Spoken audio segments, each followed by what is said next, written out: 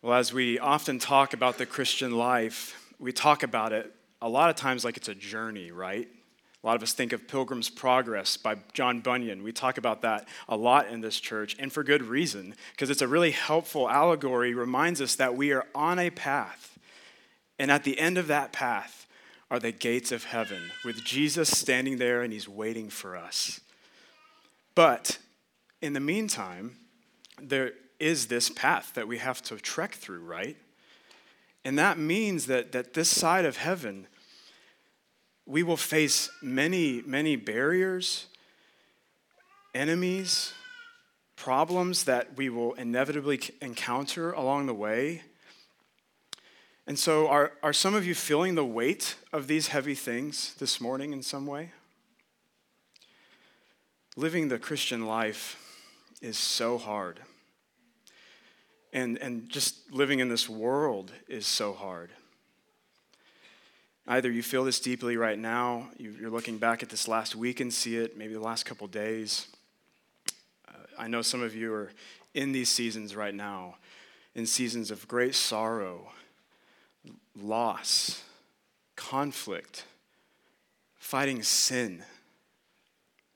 Or maybe you aren't there right now, but you recognize these seasons and you know they come far too often. You're bracing for the next one. And if you've ever been on an actual journey or a hike or something and your way becomes weary, maybe because there's fog or you have an injury of some sort or your head's just low, you've been staring at the ground for too long, and this is usually, it causes you to lose some sense of where you are at and where you're headed, right? And so this is how we can feel in our Christian lives. But I have good news for you. Jesus came to preach the Sermon on the Mount for you. And he came to preach the Beatitudes for you and to you and us as a whole church so that he could help you along your way.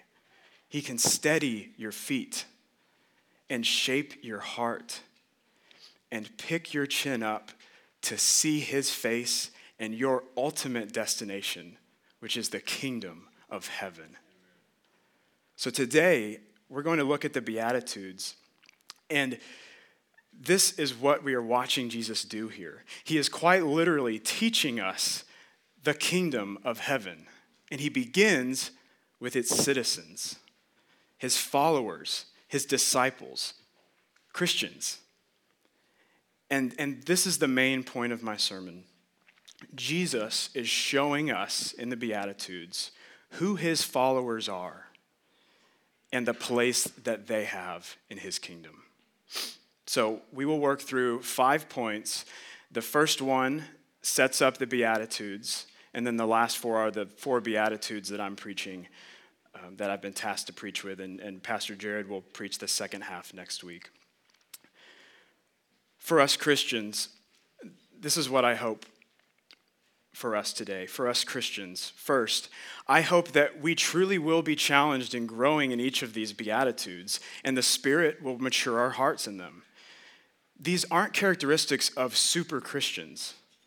If you're a Christian, you have each of these in some measure. But like our faith, we can grow in these for our sanctification and God's glory. The second thing is I hope you can take great joy and comfort in these Beatitudes because of the gospel. Jesus enables you, Christian, to live these out, and the rewards that he shares are meant to help you endure with so much joy on your journey to heaven. If you're not a Christian, Jesus came to show you the heart he requires of his citizens in his kingdom. But as you examine your heart this morning, I hope that you'll see that the way of Christ is different than your way. And it may seem impossible for you to imagine having the characteristics laid out in the Beatitudes, but here's the good news. Turning to Jesus gives you such a heart. It's impossible for us to have these Beatitudes as Christians too, but Jesus changed our hearts because we trusted him, and so I hope that you will too this morning. So now let me read Matthew 5, 1 through 6. Matthew 5, verse 1. When he saw the crowds, he went up on the mountain. And after he sat down, his disciples came to him. And then he began to teach them, saying, "Blessed are the poor in spirit, for the kingdom of heaven is theirs. Blessed are those who mourn, for they will be comforted. Blessed are the humble, for they will inherit the earth. Blessed are those who hunger and thirst for righteousness, for they will be filled." Let's now look at our first point. The kingdom of heaven's ruler is Jesus. This comes from verses 1 and 2. When he saw the crowds, he went up on the mountain, and after he sat down, his disciples came to him, and then he began to teach them. Matthew here is setting the stage of Jesus' sermon with these words. And so these words matter for understanding the whole rest of the Sermon on the Mount as well. And in this foundation of verses 1 and 2, Matthew is mainly pointing to two things. One, Jesus' authority. And two, Jesus' message. So in verse 1, look down at verse 1, it says, Jesus saw the crowds, went up on the mountain, sat down, and his disciples came to him. Matthew wrote, Jesus went up on the mountain. But he wasn't concerned with us knowing Jesus geographically taught on a mountain. There's no more authority coming out of Jesus' mouth teaching in one place than another, right? So what's going on here? Matthew is making a point. And his point is this: Jesus is the new and better Moses. See, Matthew knew his audience because although we're reading this, the Gospel of Matthew was first mainly written for the Jews of Matthew's day. And he understood that Jewish people knew their scriptures well, and this connection would mean something to them. So then, why is he pointing to Moses? Well, Moses was one, God's appointed leader of his people, who ascended Mount Sinai to ultimately teach God's people his word. That's the second. The third thing is he used Moses to deliver his people from Egypt to the promised land. But Jesus is the new and better Moses because he isn't delivering lives from Egypt, but souls. Every single soul who trusts in him from sin and death. And he isn't just delivering people to another place on the map like the promised land in Israel. He's delivering our souls to the true and better promised land, heaven. And Jesus isn't giving instruction from the Lord for a certain time and certain people like Moses, but he's giving us perfect instruction for living in his kingdom in which he is the ruler. And this instruction is everlasting for all time and for every soul who trusts in him. So yeah, he's much better than Moses. And this introduces us to an important word. And Matthew's main point in this verse is that Jesus has authority. And it is ultimate. Earlier in our worship, we read, Zach read Colossians 1, and Paul explaining Jesus' authority.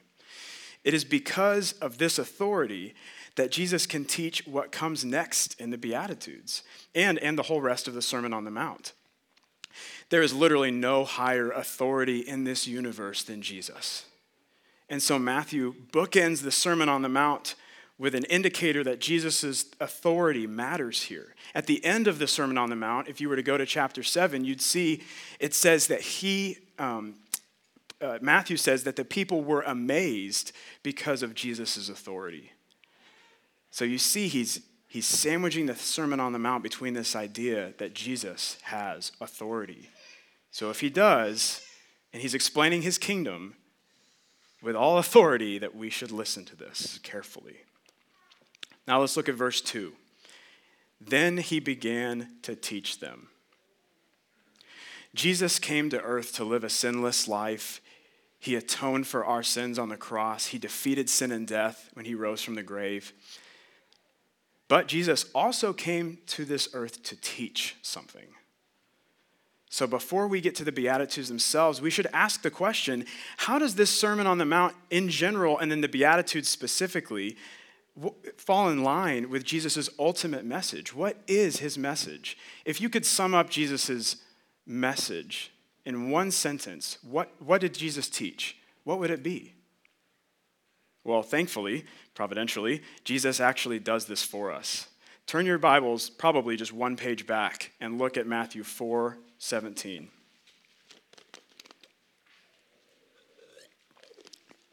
This is what Jesus says. From then on, Jesus began to preach, repent, because the kingdom of heaven has come near. Matthew put this here because this is the start of Jesus' public ministry and the sum of all of his teaching. This is the message of Jesus. And this is the water that Matthew and the Sermon on the Mount, the Beatitudes, the water that all of it's swimming in. This is the frame, the structure connecting everything together.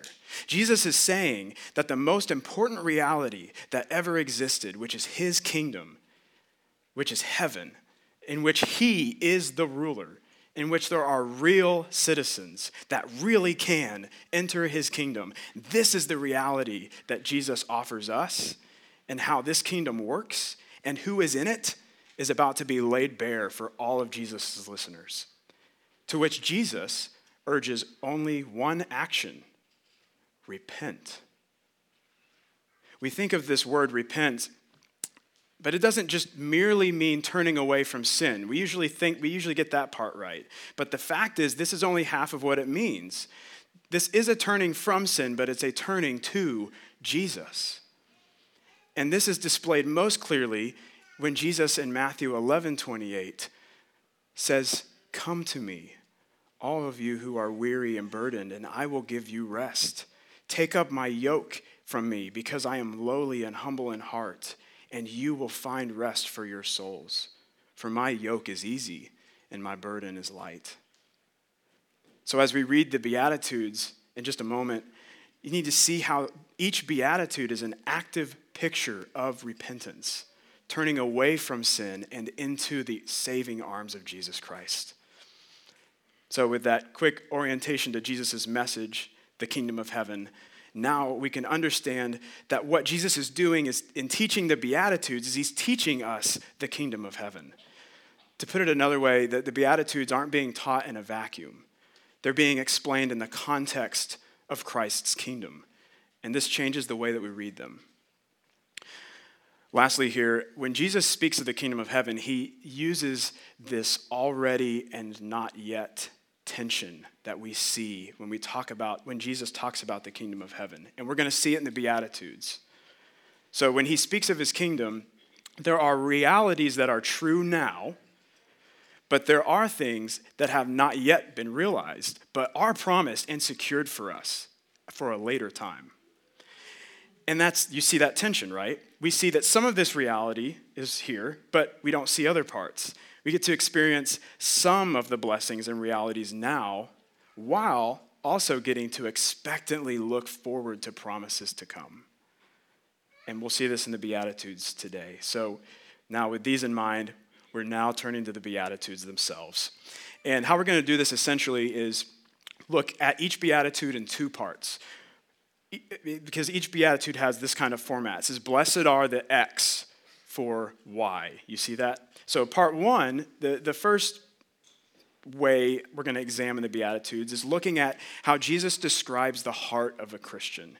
He's reminding us who we are, and those of us who are followers of Christ. He's saying, this is what my people look like. Jesus, in the second part, is describing then our place in his kingdom. One word or phrase I thought of was the kingdom reality that is ours because of Christ. And so this is what he's encouraging us on. This is how he is encouraging us on as we strive to heaven. So now let's look at these Beatitudes. In our second point, the kingdom of heaven is for the poor in spirit. Verse 3, look down there. Blessed are the poor in spirit, for the kingdom of heaven is theirs. This word, blessed, by the way, it actually is where the title Beatitude comes from. Just if you were curious, I didn't actually know until this sermon. And so I looked it up, and the Beatitude, that word comes from the Latin word beatus, which means blessed, just in case if you were curious. But this is the foundational Beatitude. And it makes sense that Jesus would teach this first because this is where the heart and the life of the Christian begins. And this is where the heart and the life of the Christian doesn't just begin, but it remains. And this is actually the case for all the Beatitudes. We don't graduate on from being poor in spirit or any of the Beatitudes. And that's a good thing. And this first Beatitude, it also shows its foundational nature because it answers the question, who can enter the kingdom? Being poor in spirit is when one's spirit, one's heart, soul, or you could say self, falls under such deep conviction of sin and realizes that they have absolutely no hope of saving themselves and are completely impoverished spiritually and realize that they need saving. In other words, it's realizing not only the inability to save yourself, but your inability to do anything spiritually. And if there is a realization that someone outside of oneself is needed for saving and help, then the poor in spirit takes that poorness of spirit and runs to Jesus with it. That's the heart of repentance. The poor in spirit understands Romans 3:23. For all have sinned and fallen short of the glory of God. That there is a spiritual debt that comes from this, that he or she is helpless to repay. Think of Peter. Upon recognizing Jesus, he said, "Go away from me because I am a sinful man, Lord." Isaiah 6, the Lord calls Isaiah to him to be a prophet. And Isaiah's response is what? He says, "Woe is me, for I am ruined because I am a man of unclean lips, because my eyes have seen the King, the Lord." In Luke 18, Jesus tells us a parable about a man who is not poor in spirit and one who is. And one who looks to his works and praises himself, and he prays and says, "Thank you, God, that I'm not like this tax collector. I'm not as bad as other people." And the man has no idea that he actually is as bad as other people and he needs help. But the tax collector does recognize his spiritual poverty, and he cries out, "God, have mercy on me, a sinner." The poor in spirit's neediness is always before them. The Apostle Paul says in 1 Timothy 1:15, Christ Jesus came into the world to save sinners, of whom I am the worst. He doesn't say he was the worst. He says he is the worst. Being poor in spirit is a constant heart posture. It's not an acute moment. Think of the song, "Come Ye Sinners," we sing. If there is any song that embodies a beatitude, this might be it. Come ye sinners, poor and needy, lost and ruined by the fall. If you tarry, or if you wait until you're better, you will never come at all. There is this sense there of desperation, realizing that the heart needs saving and shaping by Jesus' grace no matter how we feel. As a church, there's a reason we have a time of confession every Sunday morning. There's a reason we don't shy away from preaching about sin and the need of Jesus in this pulpit. And it's because we are modeling and reminding one another that we are poor in spirit. And the posture of seeing our spiritual need of Jesus afresh and running after him like a beggar pleads for help. Now let's look at the second half of this beatitude in verse 3. We now look to the kingdom reality. And it says, "For the kingdom of heaven is theirs." This is where we begin to bask in this crazy upside down nature of Jesus' kingdom, and we look to the kingdom reality of those who are poor in spirit. This is where you can find great comfort, Christian. If you are poor in spirit, the kingdom of heaven is yours. That word "is" means now, in this moment. It's secured for you, and it cannot be taken away from you. In this kingdom that is now yours, you owe no spiritual debt. Your debt was paid, and it was paid in full by the blood of Jesus on the cross. And in this kingdom that's now yours, you now have the power of the Holy Spirit and God's grace that enables you to accomplish the spiritual things that you had no ability to do on your own. By the Holy Spirit, you can fight sin that no longer holds power over you. By the Holy Spirit, you can live with wisdom. By the Holy Spirit, you can forgive those who have hurt you most. You can endure the greatest trials because you are no longer a citizen of this world, but you are a citizen of God's kingdom. Paul in Philippians 3:20 says, our citizenship is in heaven, and we eagerly wait for a Savior from there, the Lord Jesus Christ. So, the kingdom is ours now, but it will be ours as an inheritance, and we wait for Jesus, as we wait for Jesus, and we wait to see that inheritance realized. So here's that already but not yet tension. You are bound for heaven, and you will, by God's grace, see the kingdom of heaven in all of its beauty with your own eyes. Let's say that I have a grandparent that I know has something that I'd love to have passed down to me someday after they're gone. So let's just use a Bible. And I ask them if I can have it someday, and they respond, well, yes, it's yours. It's yours. But of course, it's going to remain in their house until the time comes, right? So in one sense, it's not actually mine. I can't touch it yet, read it. I can't put it on my shelf. But in another sense, it is mine. And it's mine because they said it was. And for all intents and purposes, it is truly mine. That's what our inheritance of the kingdom of heaven looks like. In one sense, it's already ours. But in another sense, it is coming. But it's a promise that you can take to the bank. So, if you are weary of your inability to accomplish anything spiritually on your own and are trusting in Jesus for your spiritual good, take great hope and peace in knowing you're exactly where the Lord wants you to be, in the capable and caring arms of Christ. And you have the Spirit, and you have heaven waiting for you. Next, the kingdom of heaven is for those who mourn. Verse 4, look down at verse 4. Blessed are those who mourn, for they will be comforted. Our gut reaction here is, at least mine is, blessed are those who mourn. I don't want a life full of sadness, right? I'd rather hang out in Philippians where Paul says, rejoice in the Lord always. How can this verse that rejoice in the Lord and this beatitude, how can those jive together? How can mourning be a blessing and a characteristic of a disciple of Jesus? This one's odd. It's because those who mourn see the fleeting nature of sin for what it truly is and look to better things in Christ in heaven.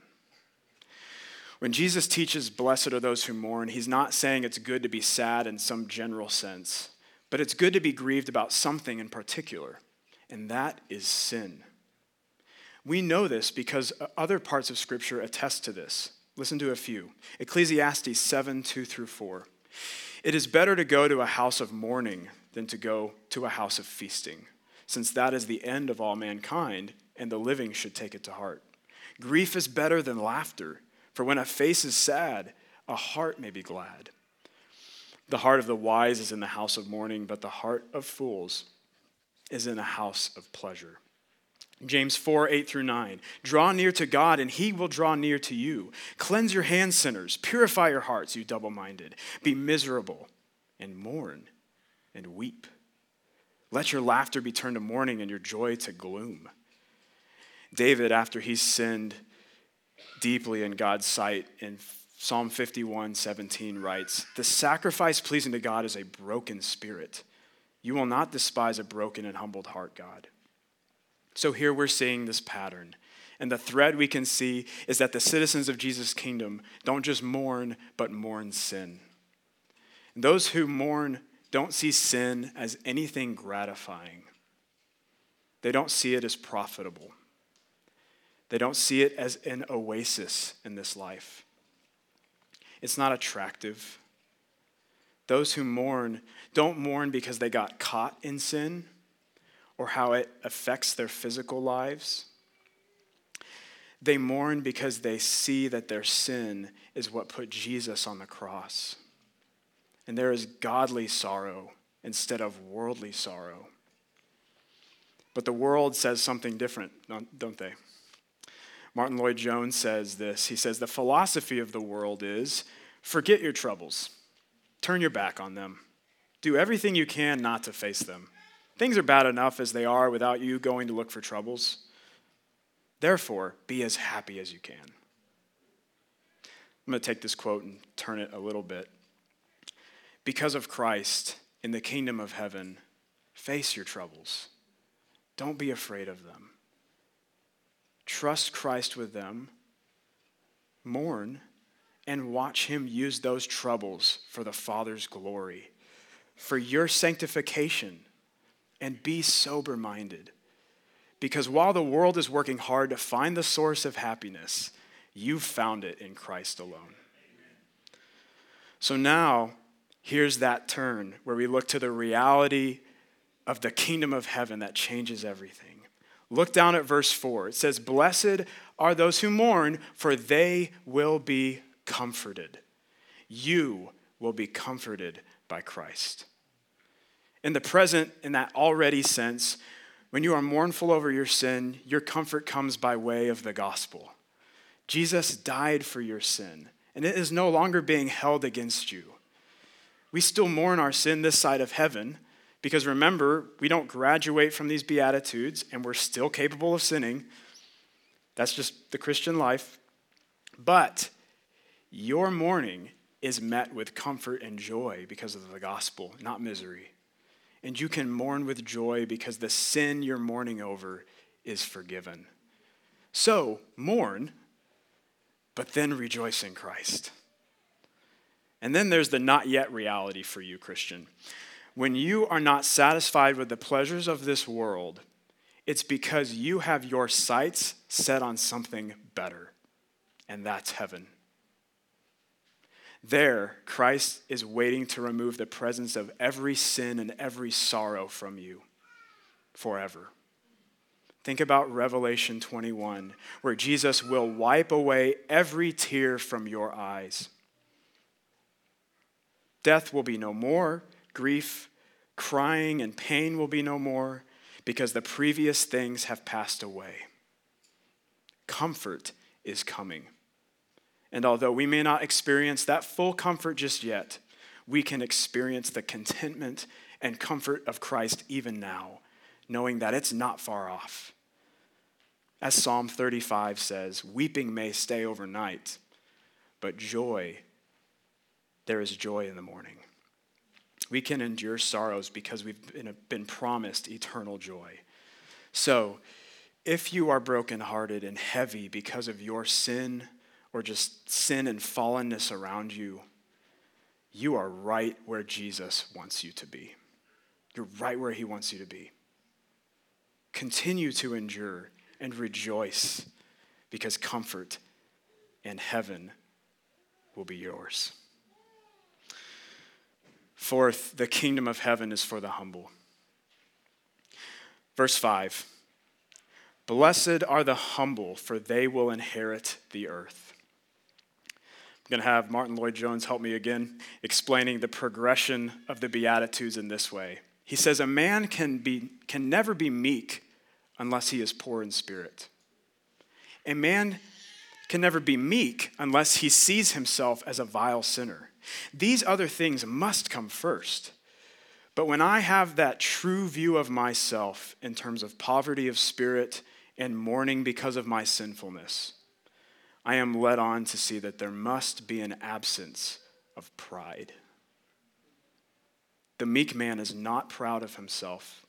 He does not in any sense glory in himself. He feels that there is nothing in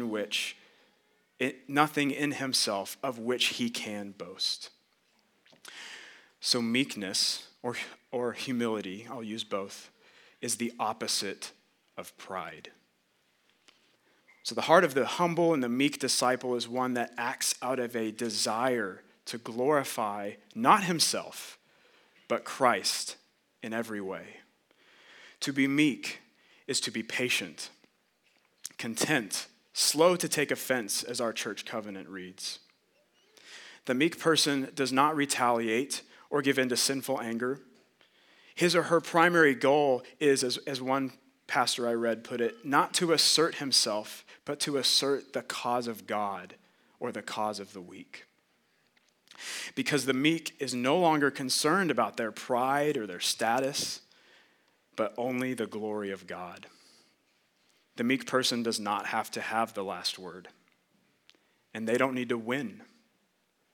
Because they trust their God will work all things for their good, and they know this trust is more stable than their greatest worldly efforts. Meekness is not weakness. It doesn't mean one must be passive or quiet, but that one has courage and boasts in the Lord. Lastly, the meek person has confidence in the Lord's will, even when they cannot see what he is doing.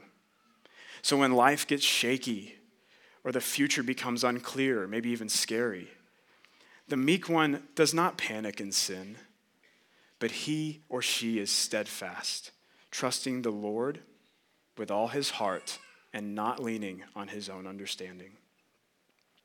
So here is the kingdom reality for us, church, to spur us on towards meekness at the second half of verse 5. Blessed are the humble, for they will inherit the earth. Of all the Beatitudes, this second half of this one was the most confusing for me. It got me the least excited. I'm reading it, inherit the earth. Does that mean like the earth we're on now? Is it talking about the new heavens and new earth? Like what's going on here? This is what I found. That Jesus is alluding to another scripture, and that's Psalm 37. We're not going to read the whole thing now, but I'd encourage you to read it because Psalm 37 is addressing meekness. And it's addressing meekness in contrast with wickedness. And this is what we see. I'll read just Psalm 37:11. It says, "But the humble, or the meek, will inherit the land, or the earth, and will enjoy abundant prosperity." So to understand this, we need to think about the Old Testament for just a minute. When Israel inherited the promised land of Canaan with Joshua, what happened? They came in and the Lord gave his people the Canaanites' land and everything in it because they trusted in him and not in their own ability. And so Israel replaced the wicked people, you could say. So what was once the Canaanites became the Israelites as an inheritance because of their faithfulness. So in Psalm 37, and so in this beatitude, Jesus' promise that we will inherit the earth means that he will champion our cause, and he will inherit, and we will inherit what we did not win, but Christ enables us to inherit it. And that inheritance is the kingdom of heaven for us. So if you are in a place where you feel weary, you just feel beat up from taking shots, and you have not sought to elevate yourself, but trust in Christ to have the last word, Jesus sees you, and he knows. He knows. And on that last day, all is going to be made plain. And in this beatitude here, he is saying that he is so pleased with you. And you're in the best place that you could be to bring him glory. Last, the kingdom of heaven is for those who hunger and thirst for righteousness. This is verse 6. Verse 6, blessed are those who hunger and thirst for righteousness, for they will be filled. I don't know how long you've ever gone without food or water, truly thirsted or hungered for something. The best example I can think of is I was in college and we did a 48-hour fast out in the woods. We had to sleep on just the hard ground with nothing but just a page of the Bible for 48 hours. It was miserable. And it was like a spiritual formation weekend thing, and I would not recommend it. It was way too radical. But I remember thinking in that moment about nothing but food the entire time. I almost gave up multiple times. That desire couldn't have been any stronger. I don't know if you can think of some example like that. Jesus is using hunger or thirst because it helps us relate to some of those strongest desires we have when we are hungry and we are thirsty. But here, Jesus is pointing to a deep longing desire for something much more precious than food, and that's righteousness. This desire for righteousness is a desire for God more than anything else. It's a longing to be free from sin and to be full of Christ. As one commentator put it, it's a longing for God's will to be done on earth and soon to be expected in heaven. Those who hunger and thirst for righteousness hold fast to Matthew 6:33, when Jesus says, "Seek first the kingdom of God and his righteousness, and all these things will be provided for you." The deception of Satan is that he'd like to make you think that you can only provide for yourself all you need if you seek those things above Christ. Love, security, money, reputation. And yet Jesus takes this lie and he flips it on its head and he reveals the truth that only through his kingdom and his righteousness will you actually be satisfied and provided for. We sung "Lord, from sorrows deep I call" this morning from Psalm 42. Really could have been for, you can think of "Blessed are those who mourn" or this beatitude with this song. But it's from Psalm 42, which calls us to go put our hope in the Lord despite our sorrows. Here's how the first line of the psalm opens. "As a deer longs for flowing streams, so I long for you, God. I thirst for God, the living God. When can I come and appear before God?" So the one who hungers and thirsts for righteousness sees their sorrow and longs for heaven. They can't wait to get there, and that's what matters most to them. They do not long for sin to mask the pain. They mourn, and then they put their hope in God. Which leads us to the second half of this verse, "For they will be filled." Jesus is the only one who truly fills the heart. What we see in the world are people pursuing other things above God because they make this mistake in thinking that their body or their feelings are what need to be satisfied, when what they are really seeking is to satisfy their heart. Longing for anything else aside from righteousness is like being thirsty in the ocean and drinking ocean water, salt water. It seems like it's going to satisfy, but it won't ever do it. In fact, it could kill you. But the only way one is filled, actually filled, is by drinking water not from the ocean of worldly things, but from the water of life in Jesus Christ. Listen to these words of Jesus from John 4. "Everyone who drinks from this water will get thirsty again, but whoever drinks from the water that I give him will never get thirsty again.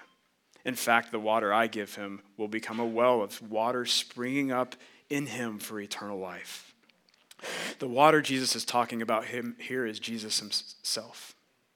Because those who trust in him are clothed in his righteousness, and you can be satisfied only in this way. Jesus gives us himself, and the already kingdom reality is that our trust in Jesus gives us full life in the here and now. John 10:10, "I have come," Jesus is saying, "that they may have life and have it in abundance." If you are a disciple of Christ, you have the fullness of Christ and the power of his grace through his Spirit and his word to keep you fully satisfied this side of heaven. But then here is the not yet reality.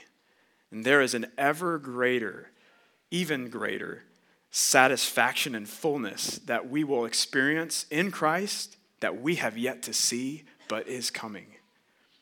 One of my favorite verses of all time is Psalm 16:11. "You reveal the paths of life to me. In your presence is abundant joy, and at your right hand are eternal pleasures." Don't settle or fall back into sin with the lesser things of this world, but strive toward the abundant joy and the eternal pleasures with Christ in heaven. As C.S. Lewis says, it's not our desires that are too strong. It's not our desires are too strong when it comes to being satisfied with this world, but they're too weak. Because the pleasures and the satisfaction, the fullness of heaven are just so much greater than that of this world because of Jesus. So, friend, if you have a longing for the Lord and a longing for heaven, a desire for things of God, this is exactly where God wants you. Because it is only here that you will be reminded that Jesus is better now, and there is something much better coming when we will be with Jesus in his kingdom of heaven, literally and bodily. So we've looked at these first 4 Beatitudes, and now I want to help us think through how to leave and apply what we've heard. So first, to my church family and other believers in this room, there's one sense in which we all need to grow in these Beatitudes like we do in our faith. We need to become more like Jesus in them. We have each of these in some measure, just like faith. But remember, Jesus isn't describing a super Christian here. These are true of all Christians. But putting a hungering and thirsting for righteousness into action means that we are not satisfied alone with just staying put where we are. We can always grow because we are always trying to become like Christ, who is perfect. In fact, Jesus is the perfect embodiment of the Beatitudes. Jesus was poor in spirit as he showed us perfect dependence upon his Father in heaven. He mourned the sin of this world perfectly and became the man of sorrows that Isaiah predicted him to be. He was perfectly meek on the cross as he was oppressed and afflicted, yet he did not open his mouth for the cause of his glory and our salvation. And he perfectly hungered and thirsted for righteousness, although he was perfectly righteous, as he desired his Father and his Father's will above all things. So where can you follow Jesus' words and repent? How do you need to pray for an increase in poor in spirit, a mournfulness of sin, meekness, a desire for God above all else? Examine your hearts. Look at what your life is producing, be it the fruits of the Spirit or works of the flesh. And can you trace that back to your heart? How are your actions, your words, thoughts with your coworkers, your parents, with your spouse, children, with your church members, your pastors, behind closed doors, social media, how you spend your time? How do you trace these things back to your heart?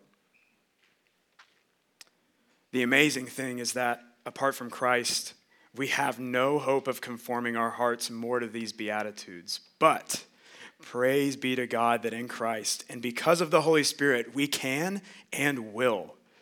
Because he who started a good work in us will carry it on to completion until the day of Christ Jesus. So we should seek to grow, but Christians in this room, you also need to be refreshed in these Beatitudes and look to the kingdom of heaven. Because of the gospel, Jesus made you a citizen of this eternal kingdom in which you will finally see each of these Beatitudes perfected in your heart. And you will experience every promise of these Beatitudes in full measure as a son and a daughter of the Father. And you will be with Jesus where your faith will be sight. Jesus has given us these reminders so that we can endure, we can see our troubles, our conflicts, and pains for the light momentary afflictions that they actually are. And we can strive towards heaven with joy. Lastly, if you are sitting in this room and you've listened to the scripture lay out the hearts of a Christian and you can't identify with these Beatitudes, then it could be possible that you need to follow Jesus' words and repent and turn from your sin and trust in him. Because here's the great news that Jesus is preaching. Jesus himself made it possible for you to enter this kingdom too. You don't have to do a million steps to become a citizen of Jesus' kingdom like you would in a country of this world or something. There's only one simple step, and that's to place your trust in Jesus Christ alone. Realize that you are poor in spirit and cannot save yourself. See the depths of your sin. Lay aside your pride. Find satisfaction in Christ alone for your souls.